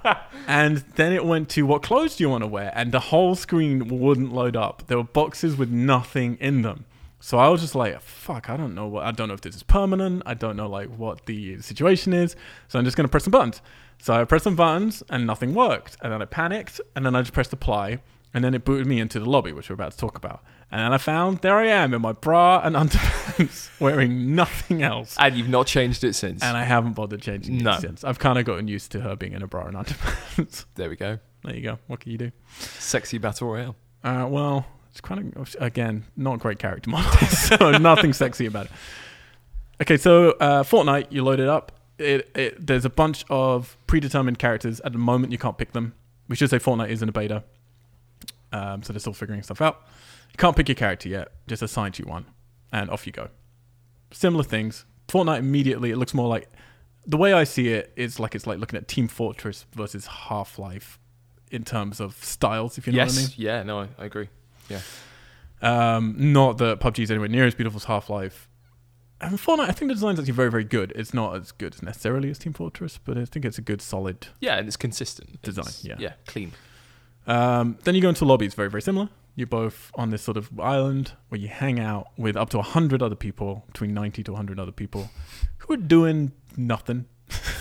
Swinging randomly at each other and trying to shoot each other. You can pick up some weapons, I guess, and practice your mechanics for about 30 seconds to a minute while you're in there. And then off you go. Now in PUBG, you're in a plane, and it drops you off when you get onto an island. And in Fortnite Battle Royale, you're in a party bus, which is like a hot air balloon with a bus with like music going and everyone screaming and partying inside. And then both of them are the same. You parachute out. Yep. And you basically choose where you want to start in your map. PUBG map is way, way bigger. I've heard it's actually only the size of like Grand Theft Auto 5 city area, but it feels much bigger when you're playing it. But maybe there's just more hills and stuff to slow you down. Don't know. Fortnite is definitely smaller, quite a lot smaller. Yeah. There is a difference as well in that once you get on the ground, PUBG, you have vehicles that you can use. Fortnite has no vehicles. Fortnite, however, has the building mechanic from the main game, where you can pick up resources, destroy buildings, take their resources, and then build walls, stairs, all of armaments and all this stuff. Yeah. Then you're basically on your own, unless you're playing a multi-version of the game. We're going to mostly be talking about the regular on-your-own versions of these games. And you're starting off, and then after some time for collecting stuff, a circle will form, and you need to be within that circle. Otherwise, your life will deplete quickly. Fortnite will deplete very quickly. PUBG a little bit slower. But the PUBG circle immediately just sort of constricts to another place pretty quickly. Whereas with Fortnite, you get these sort of bands of warnings, and it's very clear on your HUD. It will come up with like, you have this many minutes until it will tell you where the next circle is, and then this many minutes to get inside that next circle. Yeah. It's a lot more communicative with you with that stuff. Then you got to keep getting into these circles that it gets smaller and smaller, battle royale style, until there's only one person left. That's basically it. They are identical. Other than those two mechanics of one has vehicles, one has building mechanic. And it does change things a lot. So I don't think that's to be underestimated, what that does to a game. And then just in the artistic style. Very, very, very different. PUBG is very somber. And Fortnite is really just, very Team Fortress-y, Pixar-y in a way. About sort of fun, colourful, cartoonish. All right, Lee. As a newcomer to these, which one did you try first? I tried Fortnite first because obviously PUBG was yesterday, properly launched, and probably only put an hour or two into Fortnite. But what struck me straight away was, as we were saying, just how similar it is to PUBG, just from the streams that I'd seen of PUBG, and it was just like, I feel like I'm playing that game, and they've just entirely ripped it off.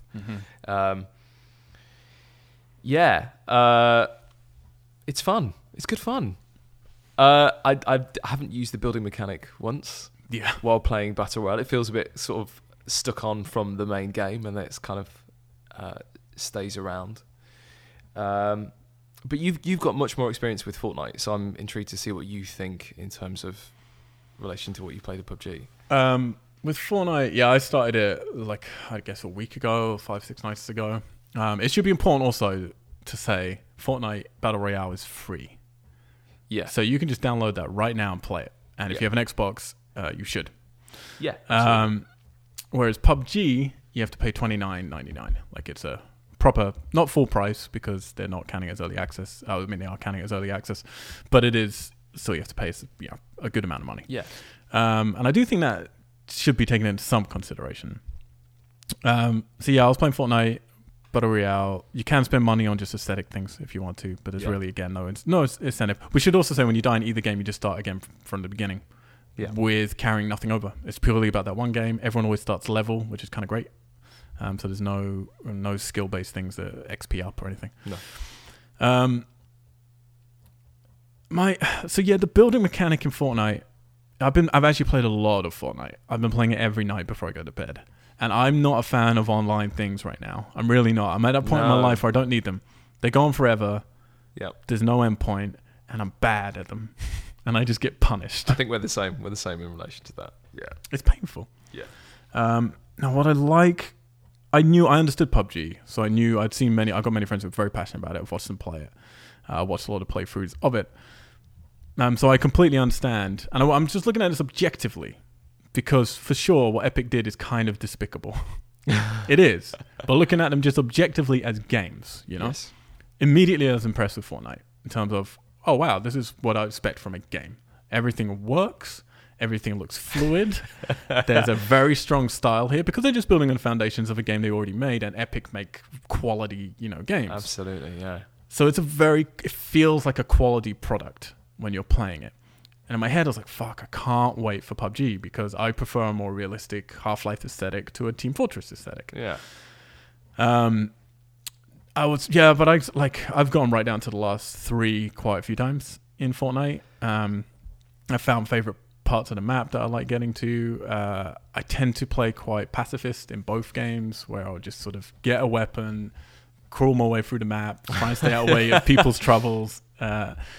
Because it's just it's a smarter survival way, I think. But then the problem is I can't fight very well at the end. Yeah. I can do all right in Fortnite because the gaming mechanics are traditional console slick shooter mechanics. There is a big problem for me with Fortnite. You can't go prone, which is a big problem in a game like this, I think. And it's not an animation they clearly ever developed for the regular game. Yeah. So I don't know if they're going to bother patching that at any point because it would be quite a bit of work. And I don't think you can go into first person in Fortnite. I think it's all third person, isn't it? Pretty sure. Yeah, I'm pretty sure. You can. I didn't find the button. Yeah. So, yeah. The building mechanic, I know a lot of people criticize the game with that, and other people love it. I don't use it that much, and I have never won. And it's because I haven't won. But I'm in that final thing a lot. And what happens when you get to the final thing and you're in a tiny bit of the circle is everyone's building, and it's amazing. When you see people playing it, and I was following these 2 people, and one guy was shooting the other person. And as they were running, they were just they were in the Matrix, just creating walls. And the walls would keep building as you're still running. So they were just throwing them down on the ground. Brilliant. And it would just start building to block all the bullets that were coming at them. But then the bullets would break through that one. And then they'd have built a wood wall after that. And then a brick wall. And then just different things. And it's fucking awesome when people are really good at it. And to see people at the end of the game who are in the middle and they're just building these towers that are going up to hide till they can get to the end of the game. And then someone else is throwing a rocket launcher at them. And I haven't seen it, but I believe people are saying you can jump onto the rocket launchers to ride them to people. And then other people can jump onto your ones, It's one of those things where I'm genuinely wow, this is really impressive when you see people play it right. Yes. I can't play it right. No. But it's really impressive. And it's pretty peaceful, the game. It's a smaller area, so it gets to the end of the game quicker than PUBG. But it is, for me, it's because there are no vehicles, it needs to be smaller, Yeah. But it's still pretty peaceful. You still can mostly keep to yourself. I had a great, really great, probably one of my favorite moments in it was when I spawned and there was a guy... I didn't spawn, sorry. I fell down and there was a guy who just picked up a sniper rifle and he was taking pot shots at people in the air as they were still parachuting down, and he missed me. And I was like, fuck, what do I do? Well, I just got a sniper rifle. So I landed right next to him, and you just start with a pickaxe. So I just started running at him with my pickaxe. Amazing. And each time you hit with a pickaxe, it only takes off 10 health out of 100. So you have to hit him 10 times. So I'd hit him once and then he ran away, turned around, and he couldn't shoot me because it was a sniper rifle. No. Hit him again, he did the same thing until eventually he realized, fuck it, and just started running. So then I'm just running after him. The crazy man with the pickaxe. Yes. Brilliant. And he ends up, but this goes on for literally 5 minutes. And we end up going into like water. And we're both figuring out the mechanics of the water that you run quicker if you jump.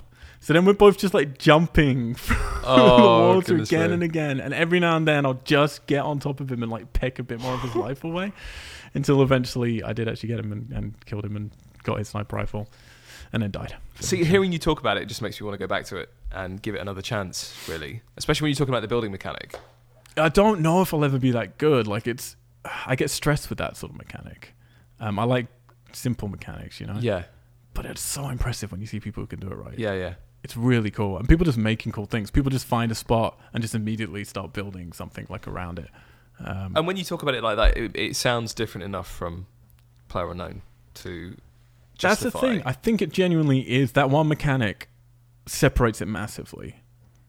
Sure, everything else is very, very, very alarmingly similar. But the size of the maps, the art style, the slickness, and then that one mechanic, for me, it's a different type of game, even though it's ostensibly very similar. Yeah. So then you come to PUBG. Yeah. So Lee, your first time playing PUBG. Tell me what happened with your first time playing. My first time playing. I mean, it's janky as hell, obviously. Kind of goes without saying because it's still a game preview, as they describe it on the Xbox. Feels like a PC game. What does that mean? It feels like... People are fuming right now. People are fuming. No, well, I kind of... No, it's... You mean it feels superior and graphically fantastic? Yeah, absolutely. And the Xbox is struggling to cope. That's what it feels like. Yeah. No, because there's a level of jank with kind of online PC games that you can get away with. I'm just digging a hole here, aren't I? But you expect a level of polish, as you were describing with Fortnite. When you come to a console game, you expect a level of polish. And once you get past the title screen, which is relatively polished, you get dropped into the lobby where the graphics look atrocious. Everyone's kind of glitching around, jumping around everywhere, and you think, "Not me! I'm crawling around in the mud in my underwear." You are just looking at, yeah. I'm going to stop there. And that's your first experience being in this really bizarre lobby area, and then, what the thing I found, I'd watched loads of streams of PUBG, and I've seen people play it really well. But had no real concept of how I should play it. So then you're dropped into the map and you're thinking, how do I shoot? How do the shoot mechanics work? I know the buttons, but how does it work? And then the inventory system and everything else, you kind of there's no explanation to anything. No. But still, in my first game, I managed to kill 2 people, and one of those was a guy riding a motorbike. Oh, nice. Randomly, and I shot him with my shotgun from quite far away. Managed to get him on his motorbike, and that was a fantastic moment, and then made it to the final 20 or whatever. So, that's awesome. Looking past all the jank and all the kind of difficulty getting into it, it's just there's something really unique about it, and it's a really fun experience. So practically with that first go, you killed a couple of people. Yeah, like practically how much, like, how did it work for you? Just so you're on the ground, did you get in a vehicle? Did you constantly try and get to the circles? Were you like...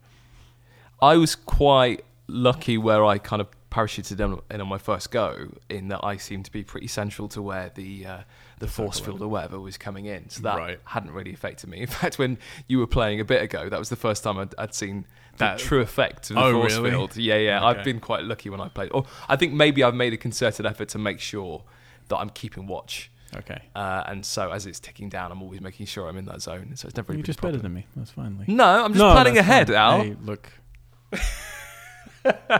Judge's ruling. You're better. It's fine. Look, the thing you just beat Cuphead, okay? Well, I beat the devil finally after about 2 hours of playing it today. Jesus Christ. That was a fucking moment.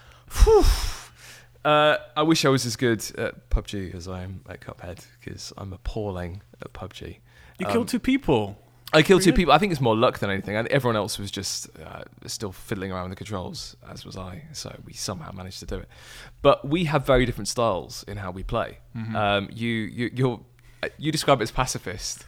Yeah. I describe you as a bit of a chicken, in that you just go and find a bathroom to hide in or something, and then it's like, oh shit, the force field's going to kill me, so I need to move now. I mean, it's win, Lee. It works though. It totally works for you. And I can tell you it works because, not to hijack, because I want to go back to your playthrough, but I've been playing PUBG since it came out. they're quite long games. So I've been playing yeah. quite a lot. I mean, if you get through towards the end. Yeah. And out of my, what was it, like 5 or 6 games maybe?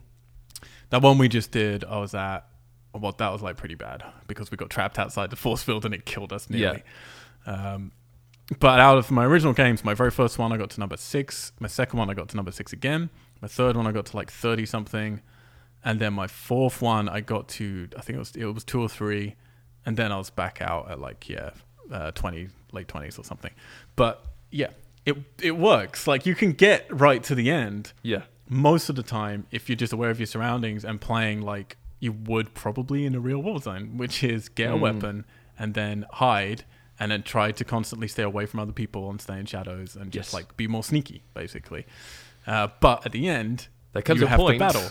Yeah. And the problem is if you don't know how to use your weapons properly and you haven't been trying them out, then you're kind of fucked. Yeah. Which is what happens to me each time. Which you're out there trying out your weapons. Well, the thing was, before I started playing, I sort of said to you that I'd watched a YouTube clip on people's advice for beginners, and what the first thing was, make sure you land somewhere that's always busy, like the school, and there's a couple of places that are always busy right at the start. And they say for the first 10, 20 games that you play, just land in those busy places and just deal with dying really quickly, because you'll get used to combat, mechanics. Especially up close combat, because that's the more difficult stuff to deal with in this game, I feel. So yeah, and just appreciate that your first dozen or so games you're going to be crap and you're going to die straight away, but at least you'll figure out the controls and how shooting feels and all of that. And that's what I'm still trying to wrap my head around, I think, really. I think that's fair enough. Did you use a vehicle? I think my second playthrough I got in a Jeep and just had a bit of a drive around and then crashed and lost loads of health. So they're hard to drive. They're difficult to drive. I was on a motorbike and the same thing happened to me. I just like flipped and died nearly. Yeah. Like it was embarrassing. And don't get out of a moving vehicle. I've just you die instantly. That's good advice just for life. Just in generally. Yeah. Boats are fun. Agreed. Again, good. Just generally good life. Good life advice. I'm just throwing out random statements. You should come on every single week. Leeds good advice. Boats are fun. Don't jump out of moving vehicles. Eat health as and safety many by donuts Lee as you Conley. can. Yeah, it's good advice. Okay, so like, I mean, I'm really in a weird torn spot with it all, because looking objectively at stuff like when I was playing PUBG. Here's what my overriding experience, and admittedly, like you say, I'm playing a particular way, but that's how I want to play the game. Now, I did say to you, I want to learn how to use the mechanics properly. Yeah. There's no way to do a private match, so all I want to do is jump into like a duo match with you, where we just go to a bit of the island and try stuff out. You know? Just like try out some weapons, try and like guard the other one a bit while one of them's trying things out, do a little training camp for a bit. Yeah, definitely. I'd love to do that, because I do want to learn how the weapons work. And just out of fucking inventory, because the menu system's a nightmare on consoles. It's not like PC. There's definitely a place where they have the advantage. You can just mouse click and drag and all that shit. Completely. It's a nightmare on console. They need to rethink the entire inventory. But my experience of PUBG is, here's what I like about it. I get into the world. It's going to go on for maybe 20 minutes. And I'm very lonely. And I'm walking through, mountains, trees, hiding in shadows, hearing gunfire in the distance. Yeah. And then eventually having a combination, of seeing, like I said to you, it's like watching an ant's nest being shook. You like everyone suddenly has to come out of the woodwork when the bubble's closing in too much and the force field's closing in. Some fantastic moments with that where you just see groups of people running suddenly through just the trees. running. Yeah, and they don't know whether to run or kill each other, which is kind of cool. And I originally said on this podcast I was going to be stressed out by the bubble thing. I didn't like it. I'm wrong. It works fantastically. Yes. It's really great. And the map is so large. Yeah. It needs to be quick. It needs to move that fast. Agreed. So they're the things I like about the game. Yeah. What I don't like about the game is I'm very lonely. Yeah. I'm walking through mountains that look like shit. Trees that look like shit. Yeah. I can hear things happening in the distance and I'm not involved with them. Yeah. I'm only partly by my own choice, but sometimes not. I wasn't not looking for a fight that time, other than like one time when a guy drove by and you're like, shoot him, and I was like, nope. No, because I will miss and then he'll turn around and kill me. So my problem with PUBG is the stuff that I like about it is the stuff that I'm really not liking about it, which is that I'm pretty bored a lot of the time. Yeah. And my main experience with nearly all the playthroughs, because for some reason those bubbles are never near me, they're always a long way away. My main experience is I spawn in a world, I try and get a gun, and then I run. And I spend 20 minutes holding down the A button, holding down clicking the analog stick, and running while looking and hoping not to get shot. Yeah.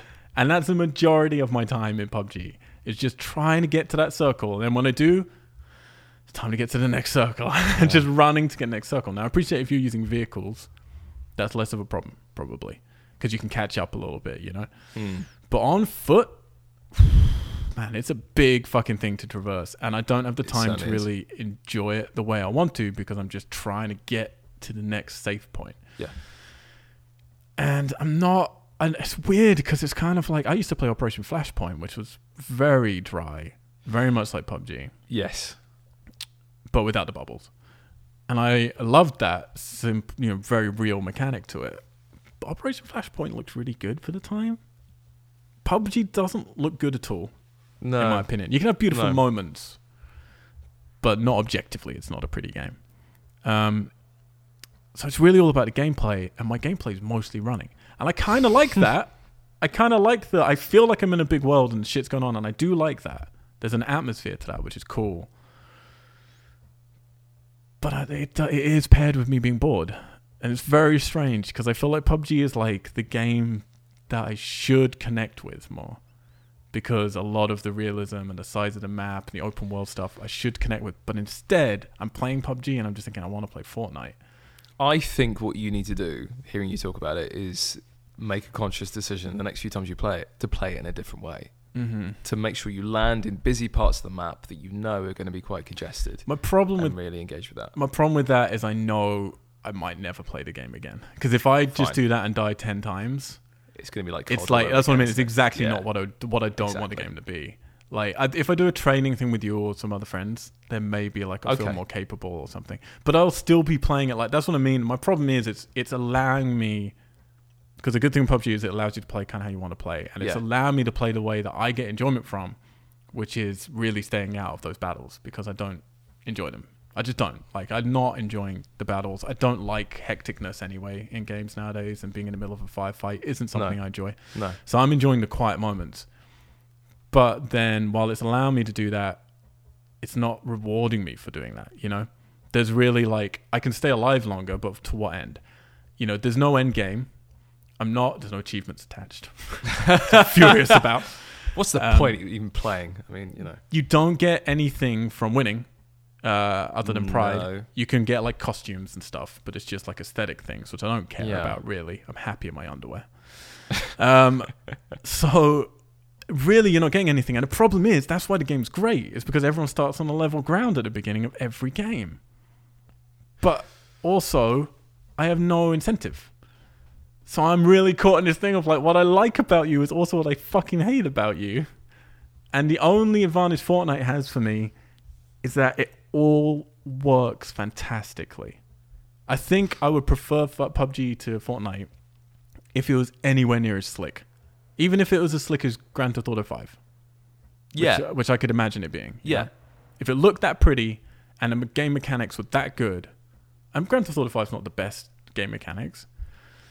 But if PUBG could reach that level, then I think I'd have more enjoyment because I think I'd enjoy the gunfights a bit more because it'd feel better. But when I've played it, it's like it doesn't feel great to me. Like it feels janky and it feels like I'm with you. I was trying not to say it, but it feels PC. Yeah. But PC in like that old school way of, all right, it's, you know, it's a functional, great idea with none of the finesse that you need when you come to console. As you were describing, the guy behind it had, you know, obviously a large modding background, and it feels like a mod. It feels like a mod. It feels like something tacked together. Exactly. Because you know, it's still early days. It is, but there's 20 million units sold. Yeah, and we've got one map. There's one map. I mean, there's the desert map one that's come out. Yeah. On PC. On PC. Xbox, yeah. It's a few months away, I think. They haven't said 100%, but it could actually be quite soon. We're not sure. Oh, okay. Okay. We'll see. I don't think it'll be for a while because I think they're going to work on patching this until they're ready. But yeah, because they need to. Oh, they really need to. So much wrong. We need to play a duo match at some point. And I wonder whether that will maybe fix some of those issues that you have, especially in terms of loneliness, because you'll have someone to... But this is my problem, I like the loneliness, but then I also get bored. So it's kind of this weird. I think it's a problem with my life, really, Lee. I want to be alone, but then you're kind of like, where is everybody? Where is everyone? It's weird. I definitely want to play some duo matches. I've heard from good friends who've spent the whole year playing it. The duo is harder than solo. Oh, I can imagine. Which I'm interested in. Yeah, and I'm interested in playing it in a more gung-ho way. I don't get enjoyment doing it myself, so I think probably in a duo match I'll get more enjoyment. And I guess with the duo match, you can kind of sort of middle ground gung-ho, as it were. You know, you can kind of watch each other's back, and you don't have to necessarily go to the really busy areas, but you can maybe advance a bit more quickly than you would do if you're on your own. Well, because, I mean, you get what I'm saying. It's like, when you told me to shoot that guy I was going by, my question to you was why? And it has to be one of two reasons, or both, ideally in a game. One is... because it's fun. That's the reason. Yeah. It's because you enjoy shooting him. I don't. That's the thing. I really don't. Because I don't think the game mechanics are good enough that I'm enjoying doing it. It doesn't feel satisfying. Like I killed 2 people in one match, 1 person in another match, and then the others have been pretty pacifist. And I didn't enjoy any of the kills. Like they didn't like. Whereas that story of me jumping through water, hitting someone with a pickaxe in Fortnite brought me so much delight. It was incredible. Because it just doesn't feel that great to me when I'm looking down the scope of a weapon and stuff, and like my shoulder's janking into fucking view because it's not working properly, and I'm not getting like, I don't know. There's just a level of like, again, if it felt like you can go first person in PUBG. Yes, you can also go in prone. Big thing that it has over Fortnite, and I mean that sincerely.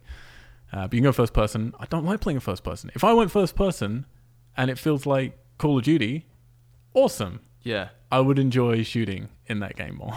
Yeah, if it felt slick enough. I quite like first person in it, actually. Oh, I don't like when I go inside, I always switch to first person. Do you? Yeah. I might try more. I did it for a bit and it didn't gel with me, but yeah, it's never going to feel like Call of Duty, though, is it? Let's be honest. But there's no reason it couldn't if it didn't come. Because here's the weird thing: it comes, and this is a weird thing I wanted to ask you as well, because people are really angry because Fortnite ripped it off. I get that completely. Objectively, I think there's an argument to be made that it's a better game. I do, but it depends what you want from your game, because I do think they do slightly different things. But here's the weird thing. Epic, big studio, right? PUBG, made by this little modder dude. Yeah. So he's the underdog. So everybody loves him, and gamers love to get in with those underdogs. They really do. Yeah. Fuck EA. Love the little underdog. Yep. This underdog sold 20 million copies this year. He's no longer an underdog. He's no longer an underdog. He's doing great. Yeah. On a game that if EA had brought that game out, imagine if Ghost Recon Wildlands was like PUBG. Oh, goodness, yeah. Can you imagine, and I know that's not EA, but can you imagine what the fucking fan reaction would be to Ubisoft for bringing out a game that janky? Oh, it would be crazy, wouldn't it? They would tear it apart. They would tear it apart. But because he's one of us, part of the community originally. Yeah. He's not really. He's a developer now. And has been for a while. People still treat it like that's the underdog, and I'm not going to. Like, objectively, it doesn't work, but the idea is fantastic. Yeah. And it's like when you're saying, well, it can never be like Call of Duty. It's like, why not? Why not? Indeed, I suppose. I know it doesn't have the money ingested in it, but will they ever do a sequel? Because I'm on board with that. If there is a PUBG 2 and it's got Microsoft money behind it, then everyone I feel will turn against it. Go, oh, it's too slick. It's too much. Fucking Microsoft come in and make everything look shiny. It's like, yeah, great. If it felt as slick as Fortnite, but within the world of PUBG, not looking cartoony and stuff. Yeah. I'll be having a lot more fun. It'll be interesting to see what state it's in a year's time, or 2 years' time, even. Because this is a game that's going to be around for a long time. For sure. I think, in some sort of form. Yeah. Maybe it's something that you need to dip into when it's a bit more polished. Maybe. I mean, saying that, I want to play it again now. You know? I'm already thinking, we're going to go Star Wars in a minute. When I come back, I'm going to play around with this. Yep. But what's weird is each night I'm sitting there and I play around a PUBG, and then I go and play around a Fortnite, and then I play around a PUBG, and then I play around a Fortnite. And I'm just bouncing back and forth. And you can do that because Fortnite's free. Yeah. And they're both valid. And I'm finding it hard to pick. I know I'm sounding like I'm definitely saying Fortnite's better. I think objectively it's a much better made game. But they have their reasons for that because they'd already built the game. They had a lot more money. They stole an idea from someone. Yeah. It's easy for them to make it a better game. I get it. But I think objectively it works at what it's doing better than PUBG does. Yeah. But PUBG is the original and its ideas are bigger. And I want it. I don't know. I get excited about it, and then when I'm playing it, I get kind of disappointed in it. Well, and it's such a big thing in the gaming world at the moment. You want to hop on board that hype train, don't you? And just and get a sense of what it is that people love about it. let's play some together, and then we'll come back sometime and chat about it again. Yeah. Let's do some, because I do want to see that experience with other people. I want to. Probably about 10 years ago, I gave up on multiplayer shooters. I think it was Modern Warfare 2 or something on the 360. I thought, do you know what? I'm going to try and get good at this. Yeah. And a month later, I was still shit and couldn't compete with all these kids who clearly had a lot more time than I did to play it and all that kind of stuff. So I gave up on multiplayer shooters. And this is the first time in a while that I've actually actively wanted to sit down and try and get good at something. Well, it's because there's that level playing field. Like, that's the thing, isn't it? Yeah. Like, that does make Everyone it more appetizing. Yeah. When I play, Call of Duty or anything now, and I don't, but when I do, and I do always try with each game, I'll try the online, see, well, how's it going now? It's a nightmare because everyone's leveled up all their stats and has all the coolest weapons and knows every nook of everything. Yeah. With PUBG, okay, they'll know the nooks, but everything spawns in different locations each time. So you can have tactics, but it's harder to have legitimate tactics. And with such a large map, there's so many different ways of approaching it. Playing a game each time. So, yeah, I will say Fortnite, while it doesn't have vehicles, I wish it had a bigger map. I wish it had multiple maps because it's smaller. It's like, all right, give us 3 maps then. There are vehicles in it, but you can't use them. In Fortnite? In Fortnite. Are there vehicles in it? Oh, yeah, there are cars. Because I kept running up to them trying to get in. I'm like, why can I not drive this? Yeah, that's true. Yeah, I'd like 3 maps that are different in Fortnite because there's not enough. And I'm sure we'll be getting some of that because they're doing really well. They've got a good player base. I'm interested how much PUBG is going to take away from that now. Because they've been the place to play Battle Royale on console. I heard some people talking on a different podcast about how dare I listen to something else, bloody hell. Talking about the desert map and how that completely changes how you play the game because they've, this first map, you kind of get the sense it was kind of thrown together. We need a map of some kind. Whereas this second map is a bit more considered. How are people actually playing the game? Okay. And how can we mess with that and alter it a little bit? Nice. And I think that's going to be really interesting as more maps come out. Is it going to adapt? Yeah, to how people approach, and that's. Can I still be sneaky? Can you still be sneaky? Can I still hide in shadows? Because the thing with the desert one apparently is much flatter. I don't like it. You don't like it. There you go. So you can't be as sneaky. So you can just try. We can play in duos, and you'll drive the car, and I'll just sneak behind in your shadow. That sounds perfect. Done. Sounds good. So, overall impressions was fuck PUBG, played Fortnite. I'm joking. Of course, I think they're both fantastic, and I think everyone should try both of them. I think they will appeal to slightly different people. That's what I genuinely think. At the moment, Fortnite is appealing to me slightly more, but I want PUBG to appeal to me because that's more my normal game. The Battle Royale mode in Fortnite is free at the moment, isn't it? Yeah. It's for another 2 weeks or something? It's free for... That's a good point. Or have I just made that up? I don't know. Hang on. Let's do a quick... You're going to have to vamp now. That's my silence for a vamp. There we go. That's good. Yeah. PUBG you can get for under 20 quid at the moment on the Xbox One. Is it? Yeah. If you go to... Wasn't when I bought it yesterday. It's on... there's a couple of websites where you can download CD keys and stuff. And so you can get it for under 20 quid. And I think even in the state that it's in, just to kind of experience it, I think it's definitely worth. Oh, for sure. And you're future-proofing yourself again. Like, you won't get charged again. This is it. I know some people have been like, oh, we're paying 20 quid for the demo. I was like, no, this is it. You bought the game. It just says Fortnite Battle Royale is the free 100-player PvP mode in Fortnite. One giant map, battle bus, Fortnite building skills, destructible environments. Destructible environments is another cool thing Fortnite has. Yes, I have to say. Last one standing wins. Available on PC, PlayStation 4, Xbox One, and Mac. So yeah, I mean, Fortnite, I think it's just permanently free because they have a way to buy stuff for aesthetic stuff. So that's like their microtransactions, but none of it changes the gameplay. None of it gives you an advantage. It's just aesthetics. Oh, okay. Fucking expensive as well because I'm a sucker for that shit. If I like a game, I'm like, yeah, I'll buy some cool clothes or whatever, a cool new hammer. And I went to buy a clothes thing, and it worked out when you did the math because they do that thing of like different credit. You're buying real money for in-game credits, Yeah.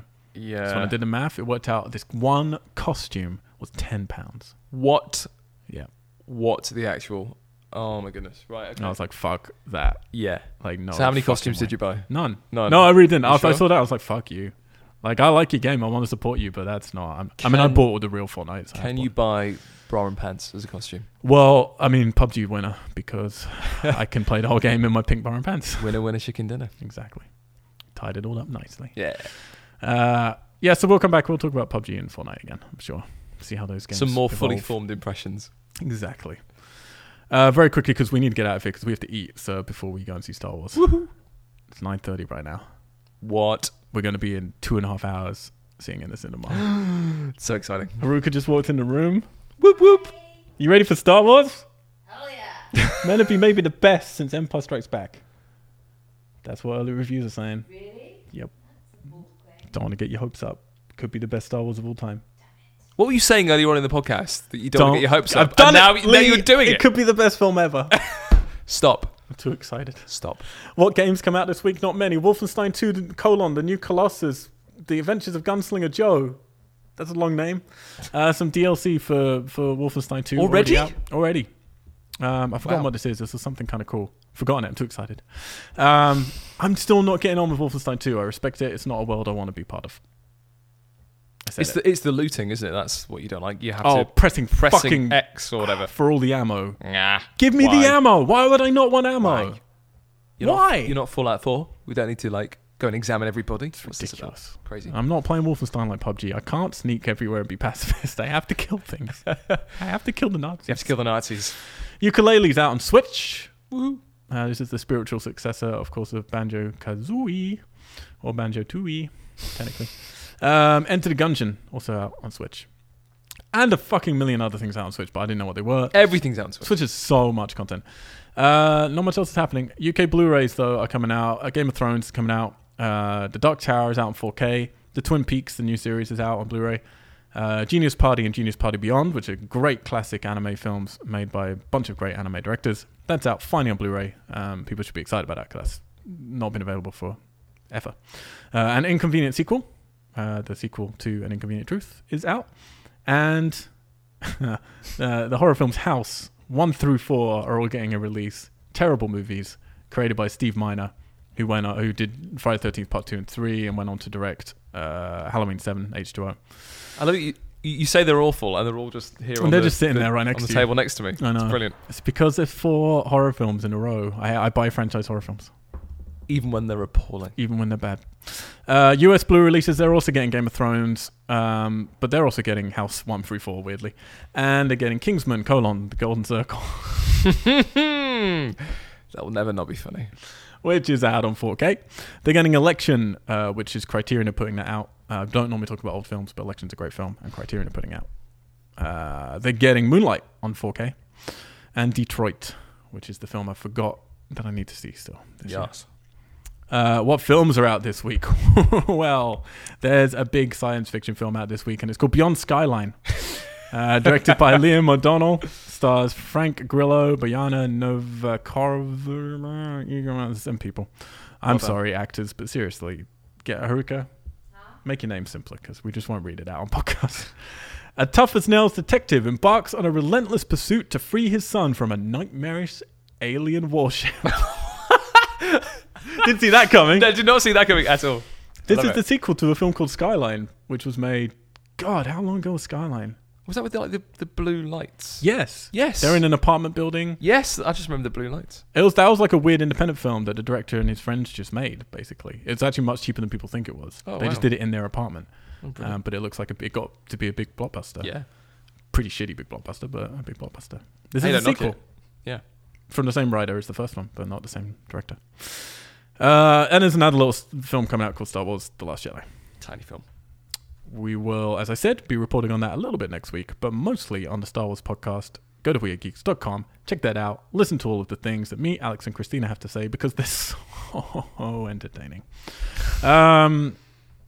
What else is going on? Nothing else. Who cares? Oh, box office. We'll go do that, and then we can get out of here. This is what's happening in the films that people are paying monies to watch.